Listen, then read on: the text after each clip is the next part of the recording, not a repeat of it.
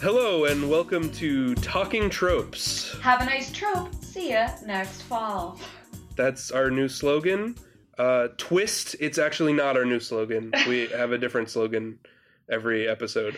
I'm Hannah. And I'm David. And we're definitely going to be talking about a lot of twists today. Very twisty. We're talking about Black Mirror, y'all.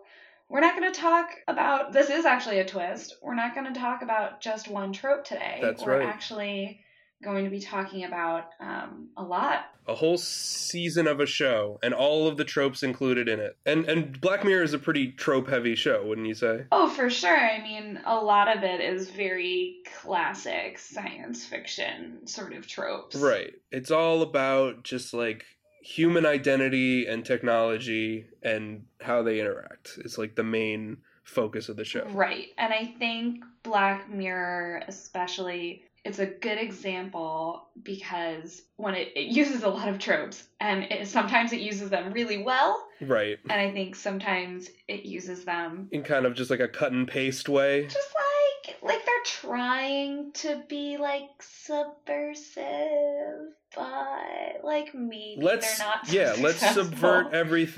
Let's subvert everything by just doing everything that Asimov did in the 50s and 60s. Like, you know, that's sort of the thing. But it's really useful for right now because we don't have a lot of that, you know, science fiction, short story, speculative for sure stuff right now. So it is serving a function. Yeah, so we just finished watching season 4 of Black Mirror. It's been very well received. Very, very well received this season. Interestingly.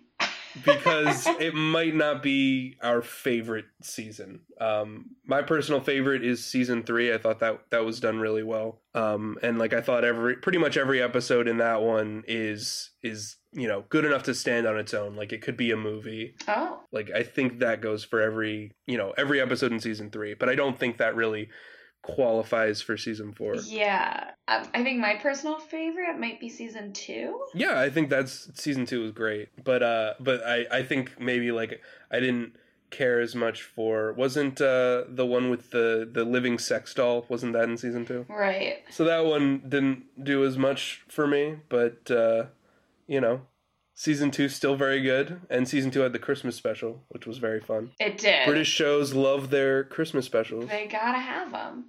All right. Well, we'll probably talk a little bit about previous episodes. But yeah, just in reference to these ones, but our focus is definitely series 4, we should say. Series 4. Well, no, it's on Netflix British. Now. I think they still call them series. I don't know. They fuck around. You might be right. All right. Well, so David, what was your favorite episode and what was your least favorite episode this season? Because I think we have very different opinions on this. I might make some enemies here today, but my favorite episode was actually Metalhead, which was this very minimalist episode. Didn't have all of the bells and whistles and like crazy, twisty, turny technologies that a lot of the other episodes had, but I thought it was just straightforward visual storytelling. And my least favorite was Black Museum, which despite having a lot of interesting ideas and concepts, felt a little bit maybe cluttered, and the dialogue really took me out of the moment, like repeatedly. Interesting. So what about you? What was your favorite and least favorite? Wow, it's a real toss-up for least favorite. Because, not a big fan of this season. Sorry, everybody. I think my least favorite was Metalhead because I didn't understand what the stakes were and why we were supposed to care about any of these people going on this little terrible adventure. Yeah, I hated it. And then I think my favorite... I'm gonna say... Didn't think of a favorite. No, I'm torn between Archangel and Black Museum because I think they're very different episodes and both of them I think have problems, but I'm trying to think which one's problems are most forgivable. They have, which one can be redeemed just by concept alone. Right. And I think I'm going to go with Black Museum. So we literally have opposite opinions on the best and worst episode. So this is interesting to talk about, for sure. It's a divisive show. I think this is great, though, because, like, it just shows you that two people can watch the same thing and have completely different experiences. Right. So let's talk about Black Museum to start. Okay. Because I think I just like talking about things that I hate. That's fair. And I hate boner jokes, and I hate Jack and Jill jokes, and I hate poorly written jokes. And that's... Wait, Jack and Jill there jokes? was a line where the museum guy is like, so you've got a man and a woman. The man's name is Jack, and the girl's name is... And then the main character of the episode interrupts and is like, Jill? And he's like, no, her name was Sylvia or something. Like, that's not a joke. You just made the character assume something that no one would ever assume if someone was telling a story that they said was a real story. So, I don't know. There's dialogue to me that is just bad. They made a butt pun. And this is a joke that I'm sick of, and I think screenwriters should stop doing it. The butt pun is when you have a scene where someone's about to say the word butt, referring to your posterior, and then they cut away. Somebody says butt with one T. And I hate that, because it's lazy writing. Well, it's a trope. It's an easy thing that you can just sort of throw in there. It's just it's like a slap on... You know, you don't need a butt pun. You can just tell a story that includes butts without doing the butt pun. When you say, like, I'm waiting for the butt, you don't have to be like, oh, it's a big butt. You know, like, these are unnecessary puns. I think, yes, like, you're not correct. There was definitely some goofy dialogue in this. Like, they talked about hot peppers as a metaphor for sex. I don't like it. I don't buy it. The villain, all of his lines were incredibly corny, and but I bought it because he's supposed to be this over the top showman with this weird roadside attraction, you know. It's okay, so like I guess there's a difference between buying that a character is corny and finding that entertaining. The dialogue. Yeah. Because I don't go to carnivals because I hate carnies. I don't hate carnies. If there's any carnies listening, I'm so sorry. we are carny positive on this podcast. I thought, you know, the ideas of the individual stories I didn't even think were that original. They seem kind of like high school to me, kind of juvenile. Well, so you've got... Go ahead. So there's I thought that this was sort of an episode that was a little meta in, like, an annoying way. Like, in a way that was, like, simultaneously a little bit annoying, but also I liked. So in the museum, there's a reference to, I think it's, the director said, well, no, to every single previous Black Mirror episode. Wait, every single one? Do we have to go through one by one all the episodes now? Yes. How is it a reference to Nosedive? I mean, we could. What? I'm sure there's a nosedive in there somewhere. Okay. Well, all right. I found a whole list. Okay, ready? So there's a hanged body, or a recreation of a hanged body, of Princess Susanna's kidnapper from the national anthem. That's on display. There's also a news ticker that says Callow marries pig, which is all from that first episode. Right. Yeah. In one of the flashbacks, there's a dude reading the 15 Million Merits graphic novel. Also, they played the song from that in, like, every other episode, which, like, I love. But, like, it's weird. The abandoned gas station is named BRB Correct. BRB colloquially stands for Be Right Back. We see a couple of references to White Bear, including Victoria's mugshot, the lambda mark, a shotgun carried by Baxter displayed on a mannequin. News ticker alludes to Waldo Politician. Cookies are referenced multiple times. Yeah. Okay. digital consciousness transfer that was Rollo's company. From Playtest? Well, I think that became the tech that's used in White Christmas. Right. Nitz rents her car from Blitz, the same company used by Lacey and Nosedive. There is a Nosedive. Fuck. Yeah, there's a lot. You can find them all. The San Junipero, I think, is the clearest reference because that's actually in dialogue. They reference San Junipero, and the name of the hospital is St. Junipers, and yeah. The 15 Million Merits graphic novel also, just like... Right, but I mean, like, if, let's say you were just listening to that and not watching it. Oh, the red lollipop. Like, there were direct stuff to other stuff from that, like, this season, too. Right. There was the lollipop from USS Callister, the tablet from Archangel, the bathtub with the murder. So okay, so it's self-referential. For what purpose? So I think part of it is sort of taking on critiques of... I don't want to say it succeeds at this necessarily, but, like, I think it's making a good effort. To be self-critical? Yeah, where, like, Rollo is sort of supposed to be the showrunner, the writer. Like, I'll buy that. Like, he's this sort of... Charlie Brooker is a way better writer than this guy. Okay, yeah, that's fair.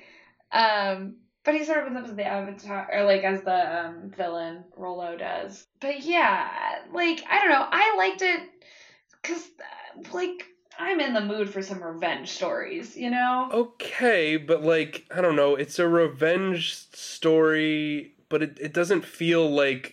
Typically in revenge stories, you do, like, a punishment that's, like, way worse than the crime, and, like, that's the exciting thing. I feel like this guy didn't even get, like, what he deserved.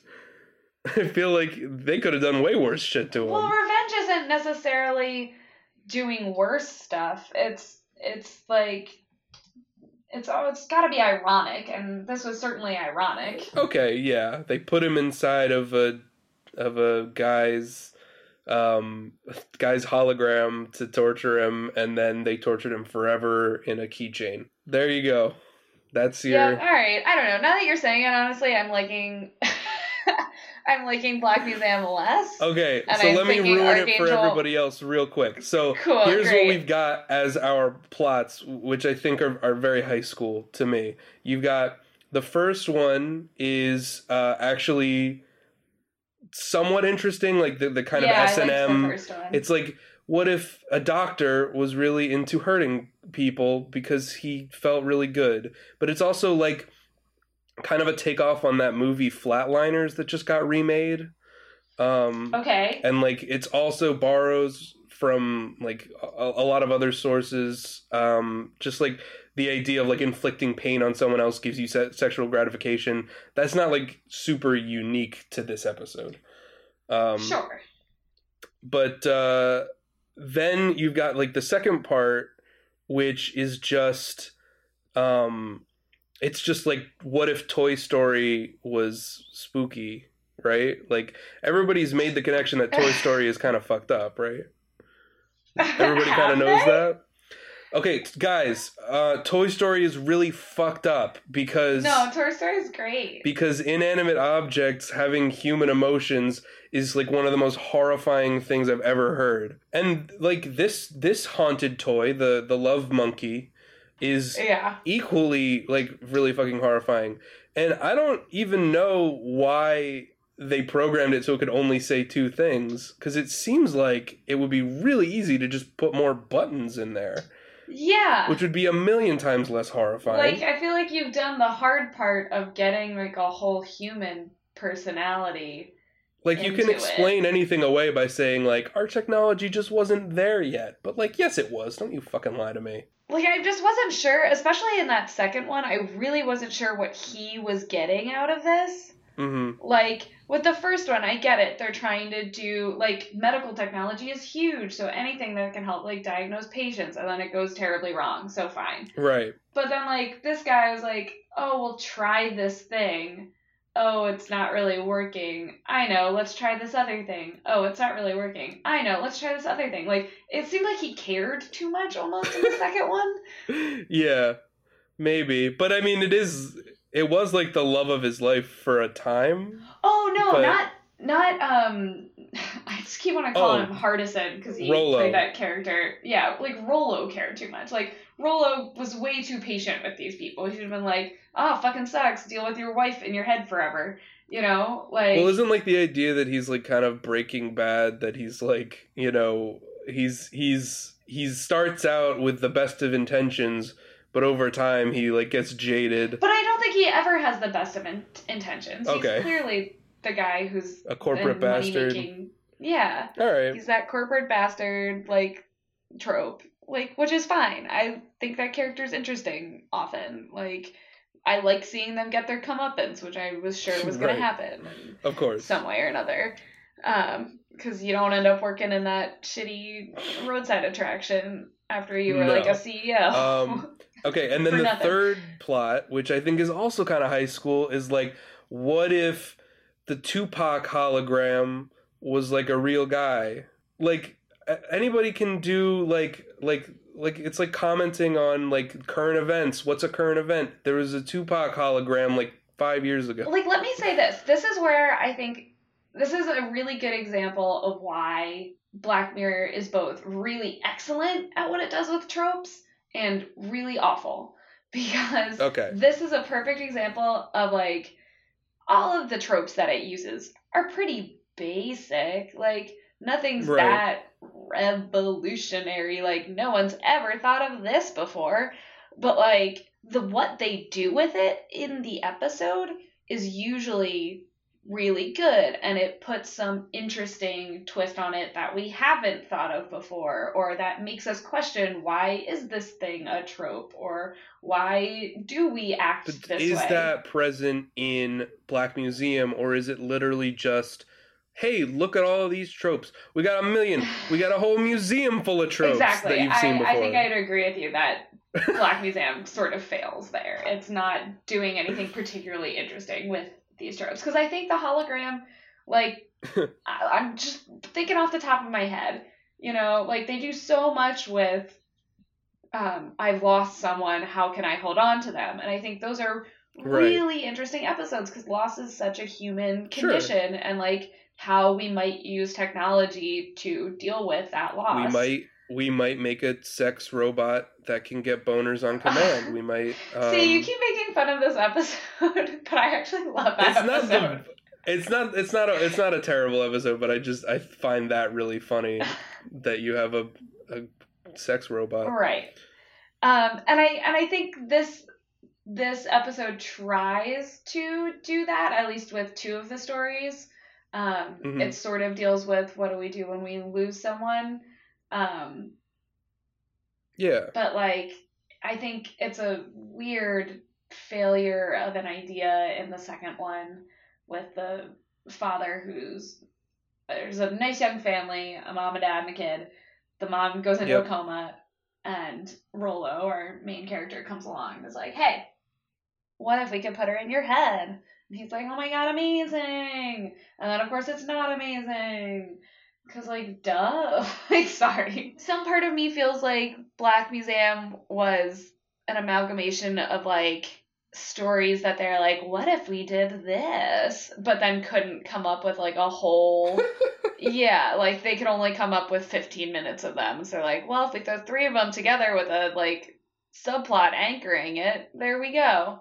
Well, I think it's worth comparing it to White Christmas, which I think we both really enjoy, right? Yeah, I loved White Christmas. Because I think those episodes, like those stories, are more character-driven, like by Jon Hamm, and they connect better. They connect in a thematic way beyond just, they're all sort of medical things that I did because I was a dude in medical stuff. They're not just like, this is what it would be like if a person was a computer. If I was a computer, I'd be sad because I'm not a person anymore. Right. Like, that's, yeah, we know. Well, and then, like, also, say, like, it's weird because this one also has to do with the loss, but it's, like, not anything that the show hasn't said before, I guess. I don't know. It's interesting because I feel like the show... We've entered season 4. You love season 3. I think season 3 is... good. fine. I think there are some really strong episodes. I think there are some less strong episodes. But like there's like some of them are derivative of older episodes, but some of them are original. And I like the original ones the most. I like Nosedive. I like Men Against Fire. I kind of like Hated in the Nation, even though there's some stupid bees, but like, you know. I like the ones that are kind of different. And everything in season 4 just kind of feels like the same. Except Metalhead, which I like. All right, well, let's talk about Metalhead then, because I hated this one. Maybe you'll change my mind on this one, too. Maybe you'll change my mind into that it's really dumb. So, basically, Metalhead, very trope-heavy, uses pretty much every trope for suspense that has ever been used. They use the car won't start. They use running out of batteries. They use I'm stuck in a tree, but the whatever's chasing me can't climb trees. All this has been done before. Track the blood, get rid of the tracking device. Yeah, cutting out a tracking device is a classic suspense trope because it's something that's inherently painful and it's kind of body horror, but it's also like there's a time limit because that thing's tracking you. It's after you. So like I just like visual storytelling that doesn't require too much dialogue. I like suspense, and I like stories about being hunted by like an unstoppable force. You know, this is The Predator. This is like that Leonardo DiCaprio movie. Oh god, I keep forgetting the name. What is it?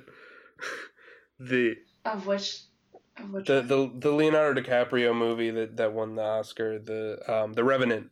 Oh, Revenant. So that's, you know, bleeding and crawling across an open wilderness. This is something that I like to watch. And if it's not something that you like to watch, then I guess we're going to have a fundamental disagreement. Okay, here's the thing. I'm not against that.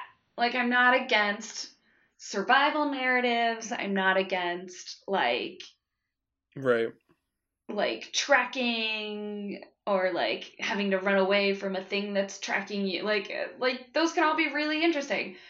Mm-hmm. But they're not interesting to me in and of themselves. In and of themselves. Gotcha. And this story starts in media res, where these with people... some Tarantino dialogue. Oh, it's just some bad dialogue. Like, if we're going to talk about bad dialogue... Is it bad dialogue? Yeah, it was bad. It was like... This one's in black and white, and we're in, like, a dystopian future, and we're three dudes riding in a car. We can talk about black and white. Black and white is a trope that came about after color, obviously, because before then... It had to be. Everything was in black and white. But black and white is, I think, a totally valid artistic choice that can be done without too much explanation. That being said, I think that this one's totally justified. Okay, but, like, why? So not only is this a fucking dystopia different from all the other dystopias that we've seen, it's a dystopia that is not heavily populated by humans. That makes it different. We want to establish that immediately. Black and white helps that. I initially thought that this was like a nuclear apocalypse until I saw like the dogs.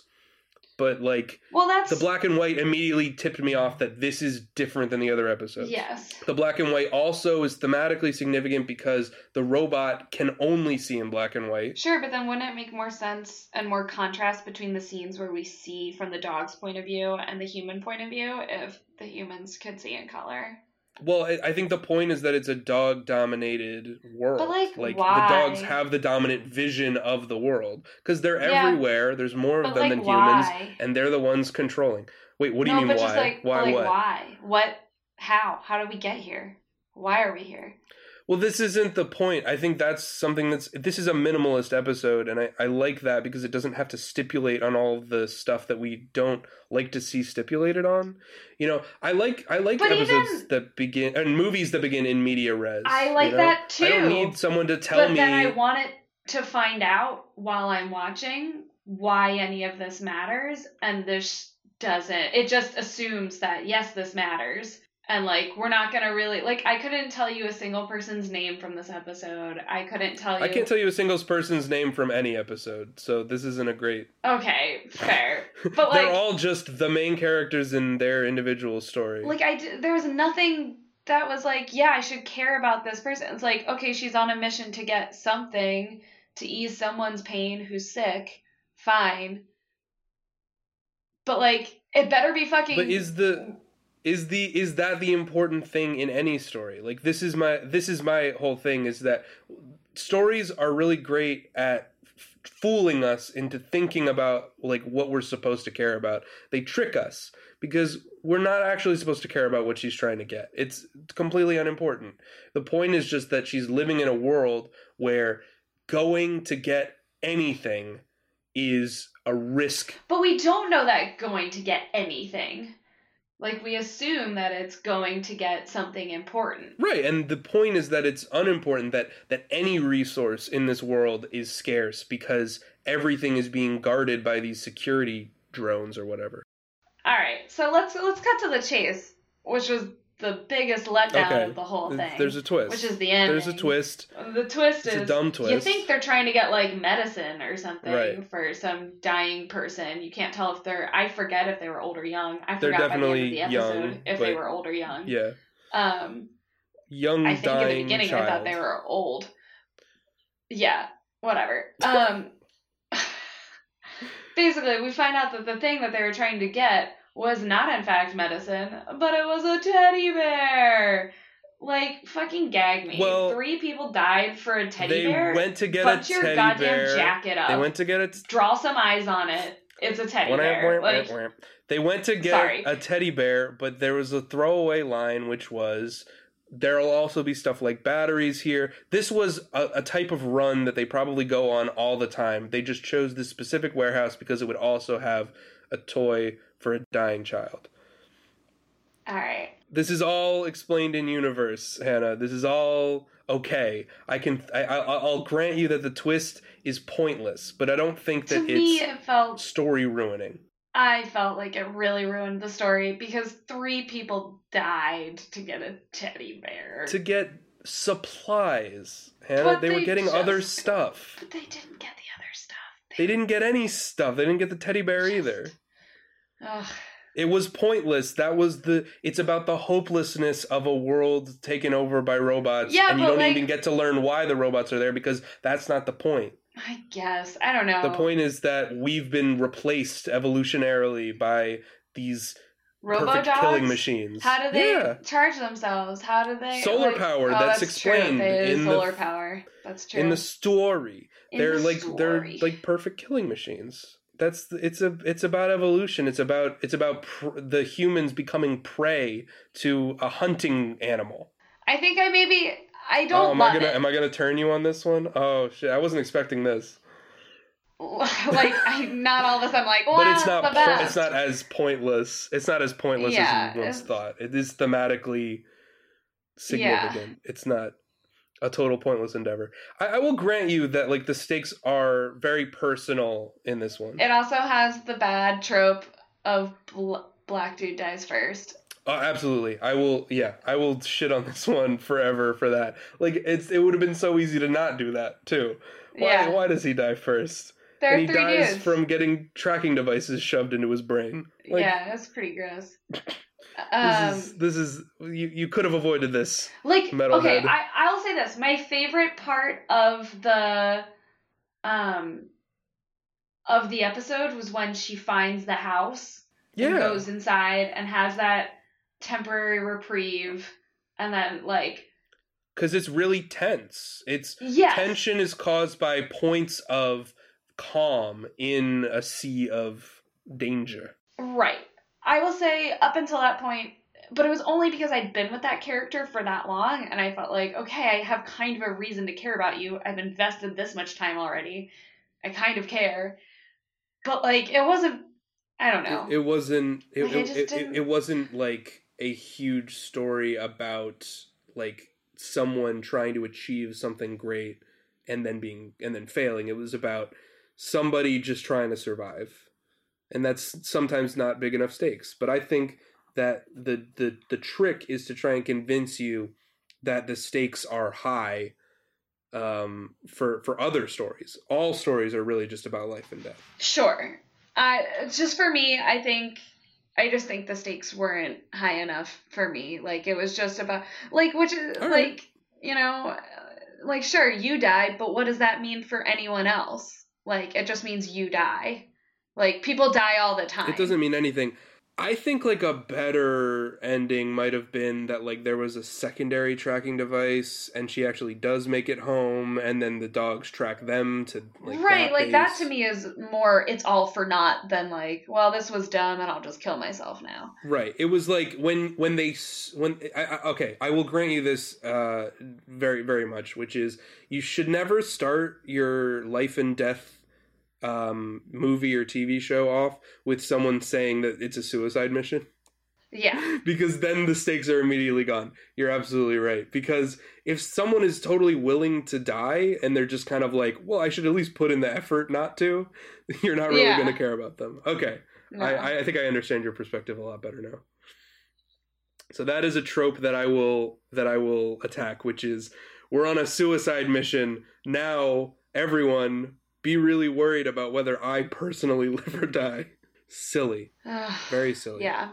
Also, like, it just did, I don't know, like, so much death over a goddamn teddy bear.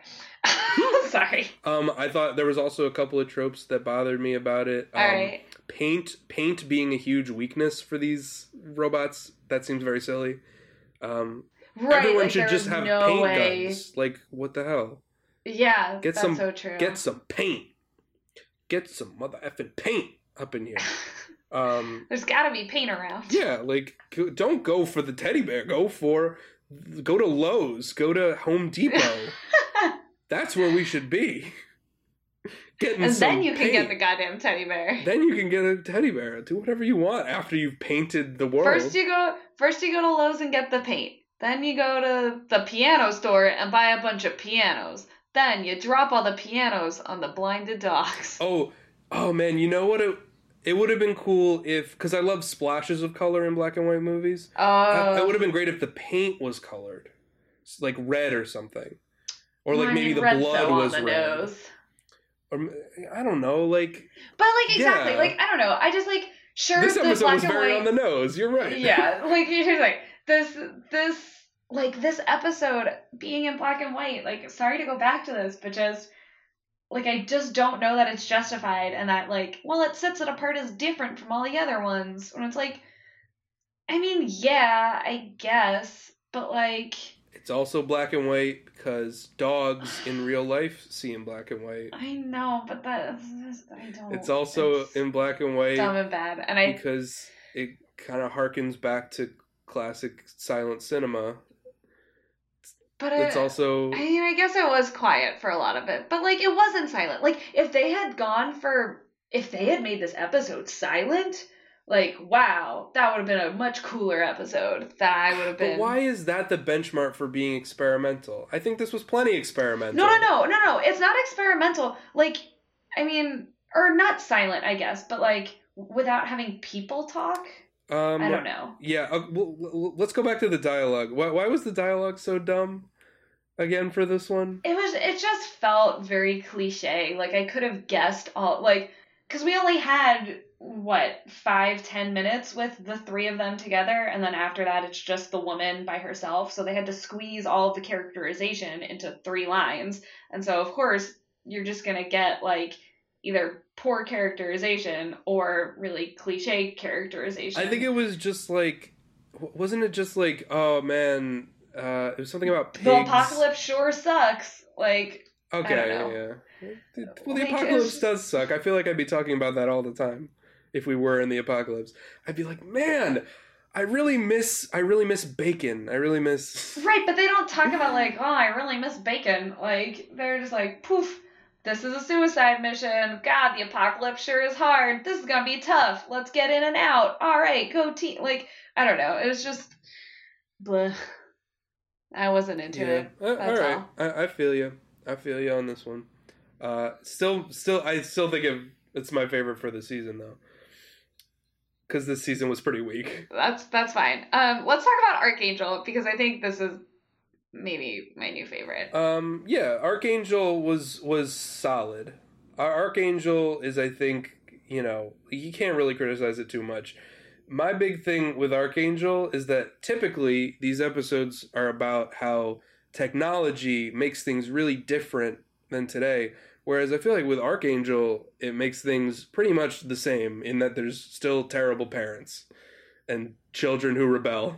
Like, I would disagree with you. Okay. I think Black Mirror's thesis is that technology is different, humans are the same. Always. I don't know. I would buy that for other science fiction, but not for this, because so much of Black Mirror, like it's obviously that humans are the same, but that the technology itself changes our relationship with our own humanity. Whereas Archangel, it doesn't change our relationships with each other at all. Really. Well, I think it does a lot. Not from today, like maybe from 50 years ago, but like I mean, today, it certainly takes helicopter parenting to like a whole new level. Does it though? I mean, like, yeah, like you can tell where your kids are now. You can track them. Like, you can't always see through their eyes. But is that really used to the... This is my problem with the episode, is that I don't feel like it used its mechanic to its full extent. And that, to me, is like the cardinal sin of science fiction. Is like, if you don't use your crazy cool idea for everything that it could possibly be used for, like, you know, why isn't she, like, downloading it and showing her I mean, I guess because she's hiding it, but, like, she could be, like, reporting people to the police with footage from her child. They could be using this filter thing to block out like everything, even, like, later in her life. You know, I just feel like it was a waste. Well, but I think... I don't know, because I think it dealt with it really well. And I think from moment one, we know that this mother is a nervous mother. Right. And I think Jodie Foster does like a great, or not, yeah. This episode directed by Jodie Foster. I think it was pretty well directed, for sure. There was a lot of interesting stuff, especially in that final climax. Where like she's beating her mother to death, and we are kind of seeing it, you know, blurred out and through her eyes, but also through the eyes on the machine. Like, all of that's really interesting visually. But I just think, like, the writing, it's like, this is a story that could happen anytime. This could happen in the 1920s. Like, parents can always be invading their children's privacy, and children are always going to rebel and do drugs and date older boys, and, you know, like, this is all... I mean, that's fine, but, like I don't think it needs to take place in some different world and different land. Like, maybe I'm alone in this, but I really like the season... God, what season is it? What's the episode? It's Shut Up and Dance. Oh, yeah. The blackmail episode, or like the pig fucking episode, like season 1, you know, the first episode. Like, so like these episodes I love as well, but that's because their premise isn't built on a lofty science fiction, you know, what we call, in terms of like when we're talking about hard science fiction versus soft science fiction, we call the if there's one scientific discovery that changes the world, we call that the big lie. So, you know, the big lie can be like, okay, we've discovered interdimensional travel, or in this case, we've discovered how to put brain implants that can record human sight and can alter your perceptions. Sure.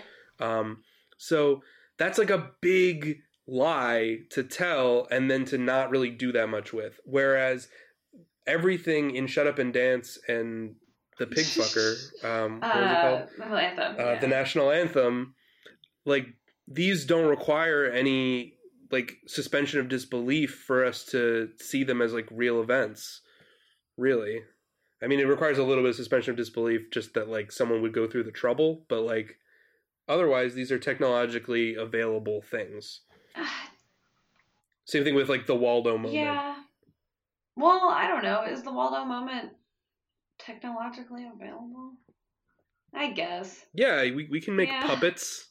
We can make animated puppets. Like, these are very basic things. Fair. Well, I mean, I sort of see what you mean in saying maybe it didn't go far enough.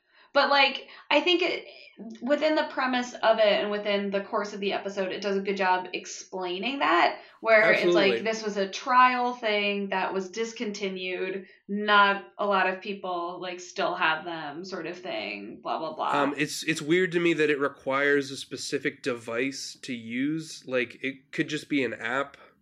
Like she could have this on her, like, work computer and, right. you know, be just constantly living, like, her life vicariously through her child. Like, you could really do an exaggeration of what parents actually do. True. In real life. Whereas I feel like this is just, like, a really sad story about a helicopter parent. Like, that just could have happened tomorrow. You know, it could happen yesterday.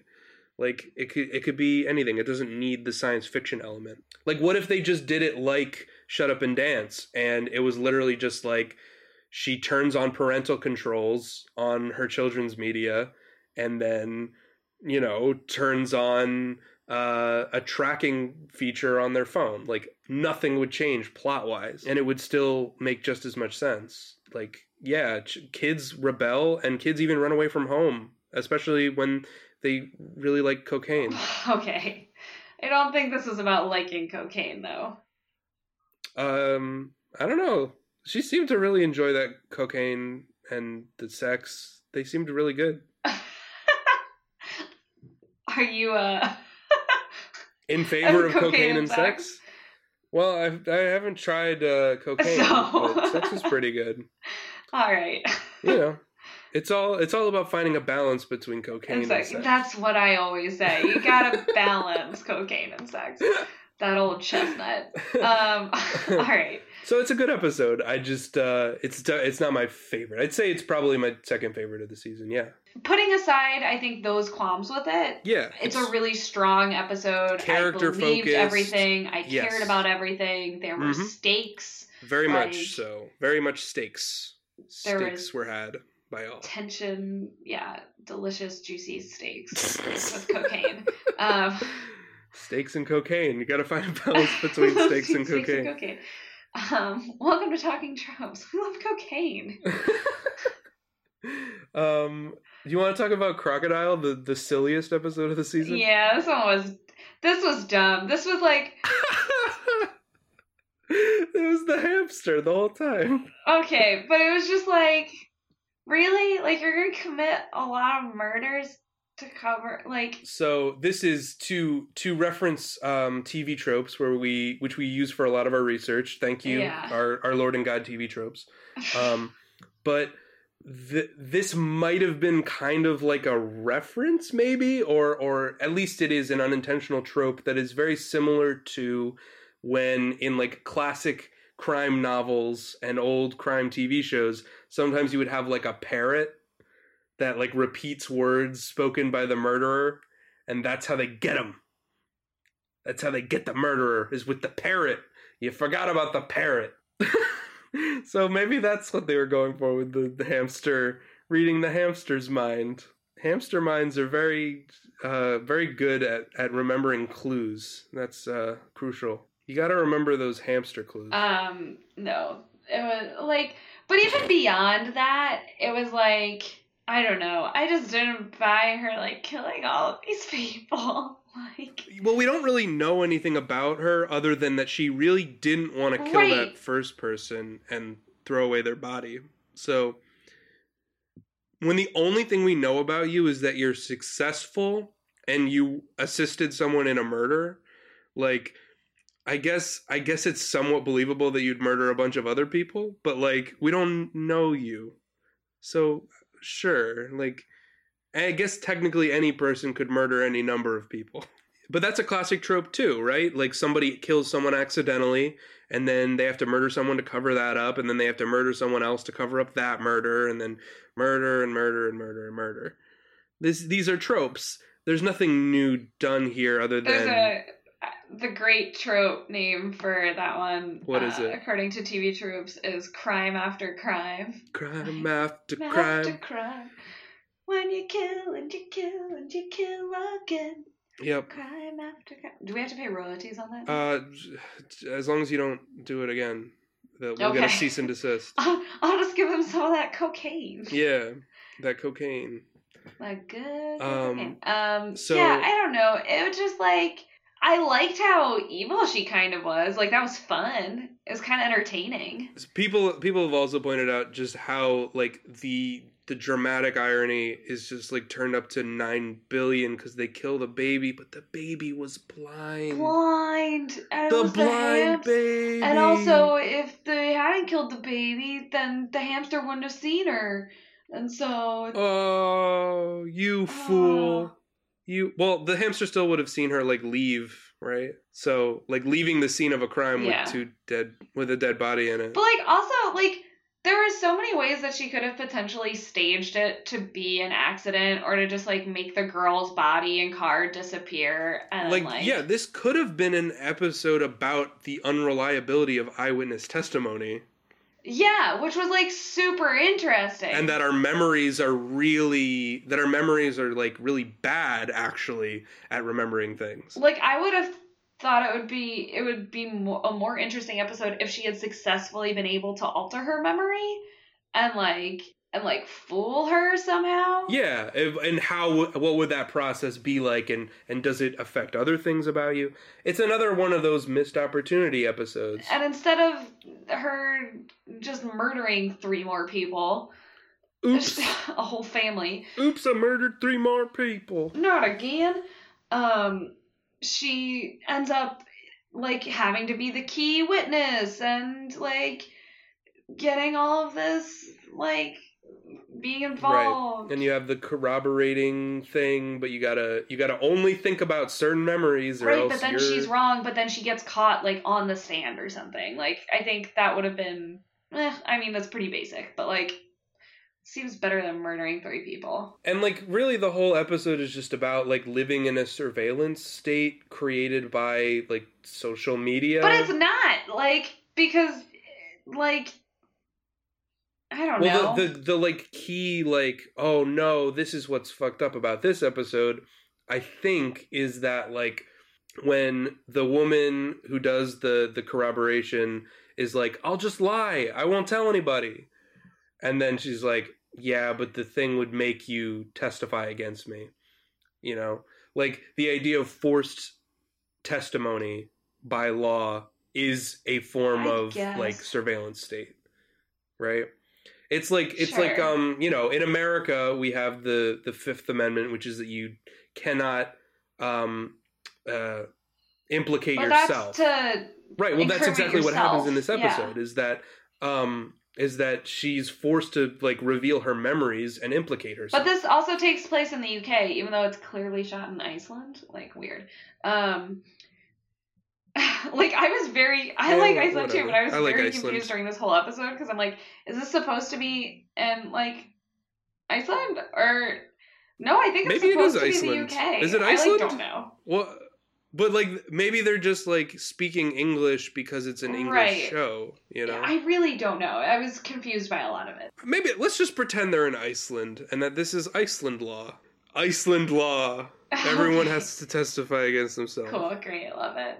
Why is it called Crocodile? Why is it called Crocodile? Because they couldn't think of a good title, is the answer. Like, am I just dumb? Is it that, like, crocodiles don't cover up their crimes? Like...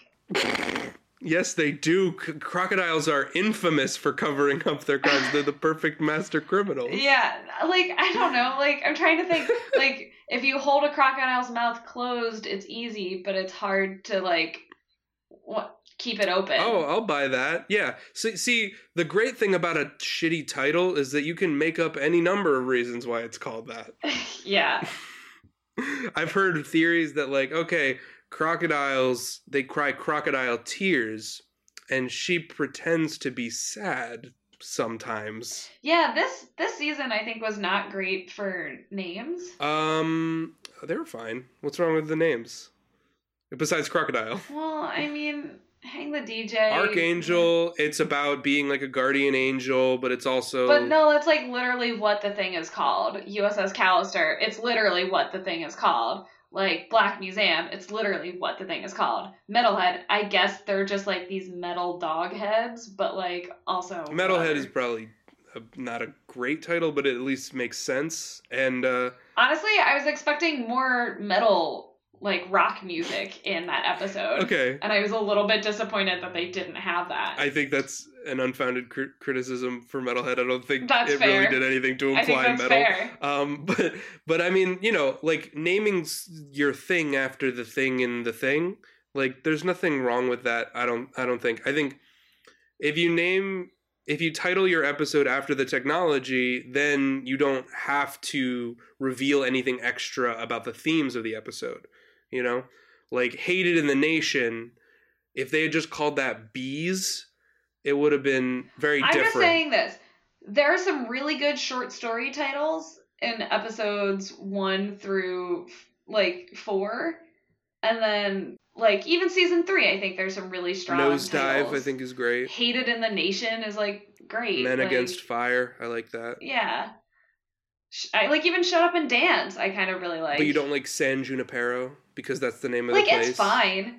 It's fine. There's nothing wrong with it. But, Which is why I ask why specifically pick out the titles for this season.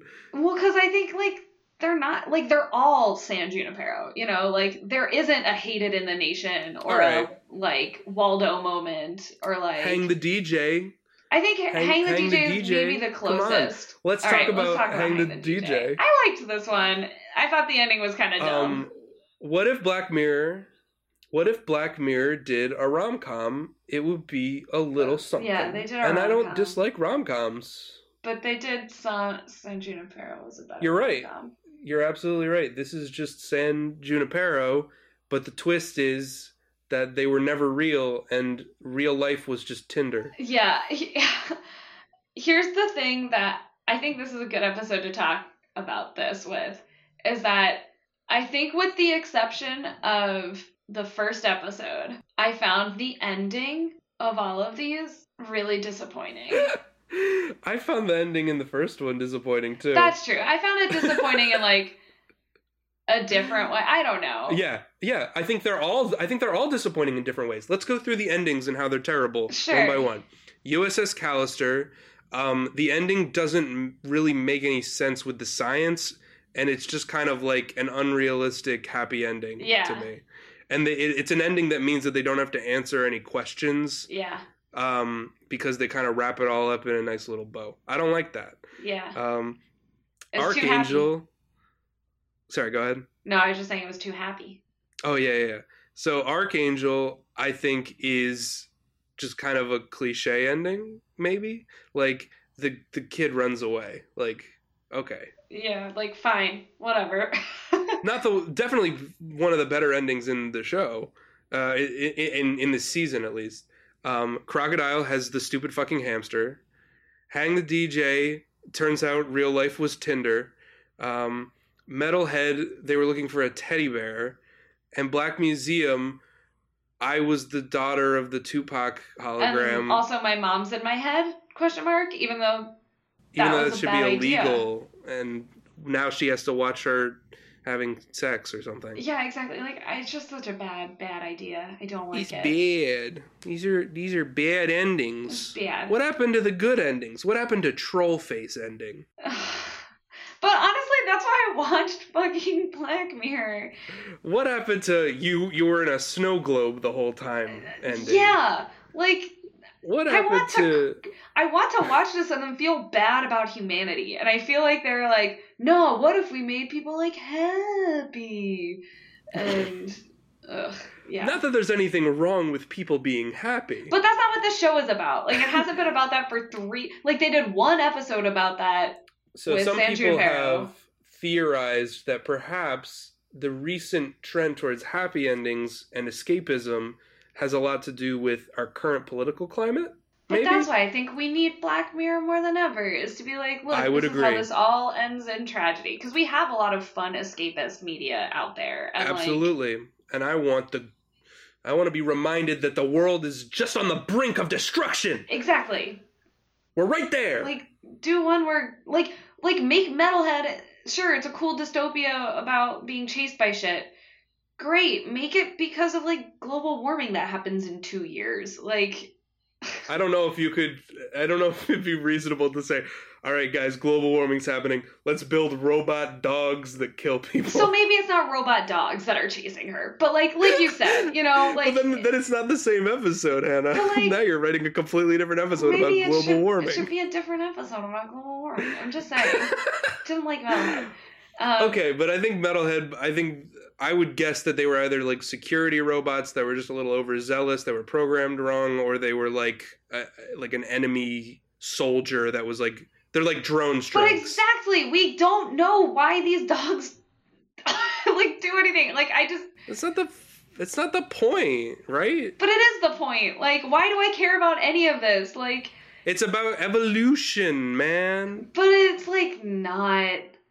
The evolution of what? Of nothing. Because we're designing our replacements, Hannah. But it wasn't really about that. No. Guys, we're designing our replacements. That's what Terminator was about. That's what this is about. It's a classic trope. All right, hang the DJ. Hang the DJ. A dude and a girl meet. It's great. They have a meet. They've got cute. the benevolent AI, which is like the system, and like their personal pocket version of that they call Coach. Now, I've already seen some things that show that Tinder is a fascist state that we're living in Tinder world. I've already seen that. I think I saw it in like an episode of Portlandia or something. Like, I think comedy and Black Mirror overlap in a lot of ways because it's commenting on like our current world. Oh, for sure. And I've seen kind of like, all right, Tinder and like speed dating, these things are inherently kind of fascist because they're trying to like digitize and monetize the act of falling in love. And they require someone to monitor you and make sure that you're matching up with a high enough percentage. So I think like the idea of making Tinder fascist, while it's not new, I think it's done differently here. Sure. Because I mean, the whole point is to rebel against it in order for it to work. Which I think is interesting Which twist. does kind of make sense. Yeah. Like, if you're willing to 1984 and run off into the woods with your lady love, you know, then probably maybe it'll work out because you can stand up to any amount of oppression, maybe. At least that's the theme that they're trying to push. I don't know if that's true, but at least it's an interesting theme. Right. But maybe it just resolves a little bit too happy considering that their whole life was a lie. Like, that's, I think, the issue. Yeah. Is that it ends on such a happy note when literally, like, this could just end in like a one-night stand. Exactly. Like I think like having your whole existence be to create a match on Match.com, this is an inherently disturbing thought, but it's not played disturbing. It's played very happy. Though, like, I will say, I was kind of like, how the fuck does this system work? These people just like hang out at this place all the time. Like, it's like, wow, these are some really rich, privileged people. Like, I was kind of like, what is outside the wall? Or like, yeah, the wall is also a classic trope. You know, they actually don't show the wall, I don't think, until they start climbing it. No, they show it a couple of times, but it's mostly in the background, and it's not like, it's not shown as like the oppressive wall. Right, that's what I'm used to, I guess. So I thought that was at least different. That like the wall is kind of a self-imposed wall. It's not really a wall. But yeah, climbing over the wall is an inherently, you know, rebellious act. It's visually interesting to watch somewhat. I think the guy was looking up the girl's skirt the whole time, so that's fun.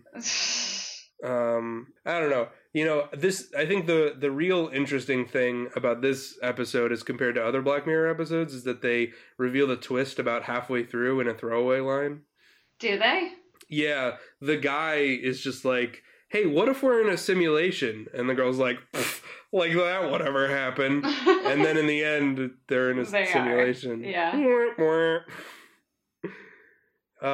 But like that's the thing is like it seems like if you create a simulation like this, anyone would be able to figure it out because they'd be like, hey, I can't remember ever living outside of this community or ever entering it. That's weird. Like, wouldn't you question that? I would question that. Like, I can remember when I moved into my current apartment. Can't you? Or are you in a simulation? Dun dun dun. I mean, the whole point is, though, they're in a simulation. Like, but like anybody could figure that out. If the simulation doesn't like want you to figure that out. I think it'd be interesting to explore. Would you be willing to basically make a copy of yourself to bang a bunch of random people that they tell you to, so that you have better matches in real life? Or is it just that they don't see them as real people? But I don't think the people using the app know that that's what's going on inside of it. Like, at least that's how they don't understand. Right. Okay. It's the idea that, no, this is what, like, OkCupid's doing when it says you're a 35% match with someone. Like, definitely a lot of tropes in this one that we, mentioned already, that there's the wall, there's the happy ending, there's the fact that it's like this super suburban place that's kind of like creepy and fascist. And then there's just the idea of like, the one true love, happily ever after story. So this is very trope heavy as well. I don't think you can really find an episode that isn't like particularly trope heavy, even for like a TV show or an anthology show. Yeah, I guess, yeah. What else do you want to talk about with Black Mirror? Because we've touched on every episode. Well, we haven't really talked about Callister yet. Oh, right. I guess we just mentioned it briefly. Yeah. Which is maybe the tropiest, because it's basically just Star Trek. It's Star Trek, everybody. They did a Star Trek episode. Guys, did you know that Star Trek was a little bit sexist? I forgot, because for nerdy people who don't know how to talk to other people. I forgot that Star Trek was a little sexist and that they wore short skirts. I forgot. Good thing that this show reminded me. Okay, I just fine. I get it. I just don't. Let's use your words, Hannah. Let's get some words. I know some words are hard. All right, USS Callister is a reductive. Yeah, that's a word. Reductive is for sure a word that maybe definitely applies to it. I don't know. It just really uses that like poor lonely nerd is secretly evil trope. Well, I think it was more so about wish fulfillment for straight white males playing video games. For sure. People who play their video games, they want a power fantasy, Oh, for sure. People who run companies also have issues with power and sex. So there's a lot of thematic layers to this episode, which I can appreciate. Yeah. It's just that, I think they did, like, an okay job with it. Yeah. It's just that, like, the story itself is kind of, like, it's pretty straightforward for Black Mirror. It's like, I wanted some twists. I wanted some turns. I wanted some reveals. This was pretty straightforward. This was very blockbustery. And not just because it was Star Trek. There's a big dramatic climax where they're all trying to get from point A to point B. There's, a plan. Everyone's got the plan. We got to work on the plan. There's characters with snappy dialogue. It's very blockbustery. But I liked it. I liked it a lot. I won't even, say that I didn't like it. It's just, it's not Black Mirror to me. Even though it has a lot of those Black Mirror, things like humanity in digital form is horrifying. Right. But it just didn't feel Black Mirror-y. Right. It wasn't I think because, I think something I was reading brought this up where, it just kind of doesn't make sense that, I don't know, I guess it's Black Mirror, so it's fine, there's this technology, you can scan someone's DNA, and there's a fully magic, thinking... Hannah. I know. We've got magic. But yeah, I absolutely agree with you. You've got this DNA, but for some reason he has to keep the physical objects of the DNA and not just, store the DNA on a flash drive or something. Yeah, like a backup digitized copy, which, would have made 1,000 times more sense. Which maybe he had, we don't honestly know, but we'll never have to answer that question because for some reason, if you die in the game, you die in real life. But only because it was, like, disconnecting from, like... Like, if you have a bad Wi-Fi signal, do you just die? Like, exactly. It was like... Like, what is this world? Yeah. This would never happen. There would be safety regulations. Like, maybe you could argue it's because he's using, like, an illegal system that doesn't have safeguards or something. But, like, man, this game would never be made. It's illegal. You can't kill people in the game and they die in real life. This isn't Sword Art Online. Which, like, let's not even talk about that. Yeah, maybe for another episode. Yeah. Oof, God. Oof. So many maybe we should. So many fun tropes. Let us know if you think we should rip apart your favorite anime. Or if they're watching this show, it's possible it's their least favorite anime. Okay, that's fair. We tend to be pretty negative. But, you know, or Sword Art Online 2. I think that one had lightsabers, so... but yeah, so lots of themes in USS Callister, but pretty straightforward story. Yeah, and I mean, they do all the fun Star Trek, like, tropes, the battle and the con guy. Go to warp, whatever, yeah. He's the villain, but he always escapes just at the last second. Yes. The girl tries to seduce the guy to get him to take off his clothes so she can steal his keys or his wallet or his communicator that physically communicates with the outside. What? Like, why couldn't he just program it so that he can just talk and the only people that hear it outside are hearing him, not the other AIs? I don't know. Technology. You make up the rules as you go. But that's what this seemed like. Like, usually I feel like there's some thematic, at least, consistency to the technology in other episodes.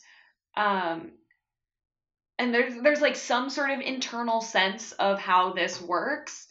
And I felt like that was lacking a lot in USS Callister, but also in a lot of other things. I don't know. I think Archangel was explained pretty well. Like, Archangel was fine. Crocodile was explained, except for that, like, the limitations of it were kind of weird. Right. And Hang the DJ, I think, was completely explained. It makes sense. I get, but, like, does it make sense? It's like, that's a lot of shit for your phone to be doing. Like, but, you know, like, let's say they don't say how far in the future it is. That's if true. Phones are supercomputers and they have surpassed human intelligence, like, yeah. They don't say how far in the future it is, but also they, like, look like regular people. Everything just looked like it took place in the 90s. Like, maybe it takes place in the 90s. Maybe the 90s were way more advanced than we thought. Like, Archangel, I was like, so is this taking place in the 90s? Like, well, you know, fashion is cyclical. Yeah, but, like, for sure it didn't take place in 2017. Well, yeah, it takes place in the future, you dingus. Moving on. the as far as the setting, like, I don't think you can ever really guess where fashion is gonna go. If you could, then you'd always be fashion forward. No, that's so true. And, like, it is a really hard thing to ask, and it's easier for them to do when they do stuff like 15 million merits, where it's like everyone just wears sweatpants in the future. Sweatpants. Those are the best sci-fi clothes. I think, you know, the best sci-fi clothes of all time are from the movie Her, because it's so bizarre, but it also feels really familiar. You remember the movie Her? I didn't watch it because I disagreed with its premise. That's fine. We could talk about that. Sure. That's probably pretty related to this stuff. I mean, it's a very similar premise to a lot of stuff that we have here, sex robots and all that. But Her, what I think it did really interestingly was the fashion sense, which I think is less contentious maybe than the plot. But the fashion was mustaches, collared shirts without collars, and high-waisted pants, corduroys, without belts. And I thought that was very inventive, and it was fun to see Chris Pratt with a mustache. So, you know, say what you will about Her, but I think the fashion sense was key. It was key. And they don't really have that in Black Mirror because they're just trying to make it, 20 years in the future, 10 years in the future, 100 years in the future. It's ambiguous. It's ambiguous. And a lot of times I think it's supposed to sort of be, especially I think for my favorite episodes, it's like this is sort of contemporary to now. But what if we just had this technology, or what if you got We're living in the through future. This thing?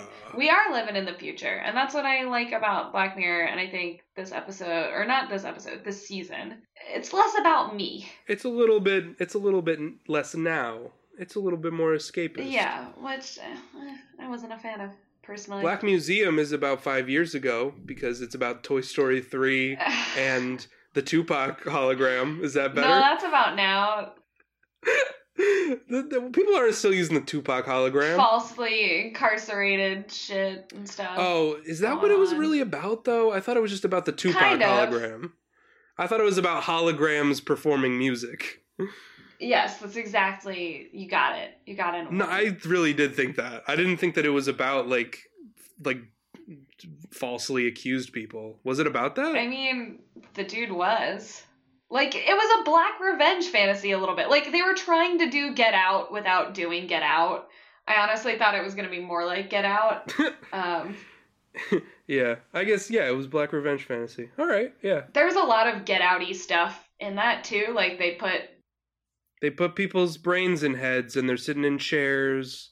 They're sitting in chairs and heads. Yes, chairs and heads. But, like, they literally put a white lady in a black dude's head. I'm just saying. Guys, we love we love Get Out. We love Get Out. We just don't think that it needs to be done again. Worse.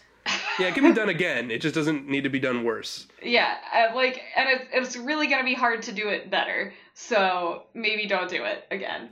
That's all. Or at least just let Jordan Peele do it. He seems to have... Yeah, just let him do it again in 10 years from now. Like, that's fine. So that's Black Mirror. That's Black Mirror. Tell us what you think about Black Mirror. We all know it's a divisive show. We all know that you can have an infinite number of opinions about any number of episodes, but the one thing you can't disagree on is that it's chock full of tropes. So many. Tell us what your favorite sci-fi tropes are. You can tweet at us at Talking Tropes. You can visit our Patreon at something. We'll put a link. That'd be great. So many links. But just let us know what you want from us. What do you want from us? What do you want us to do? You scoundrel. Tell us what you want, you filthy animals. Well, we'll see you guys. Yeah. Well, hear you guys. Well, you'll hear us in 2 weeks. The future is bright, Hannah. 2 weeks. The future is bright. So many weeks. All right. Bye. Bye.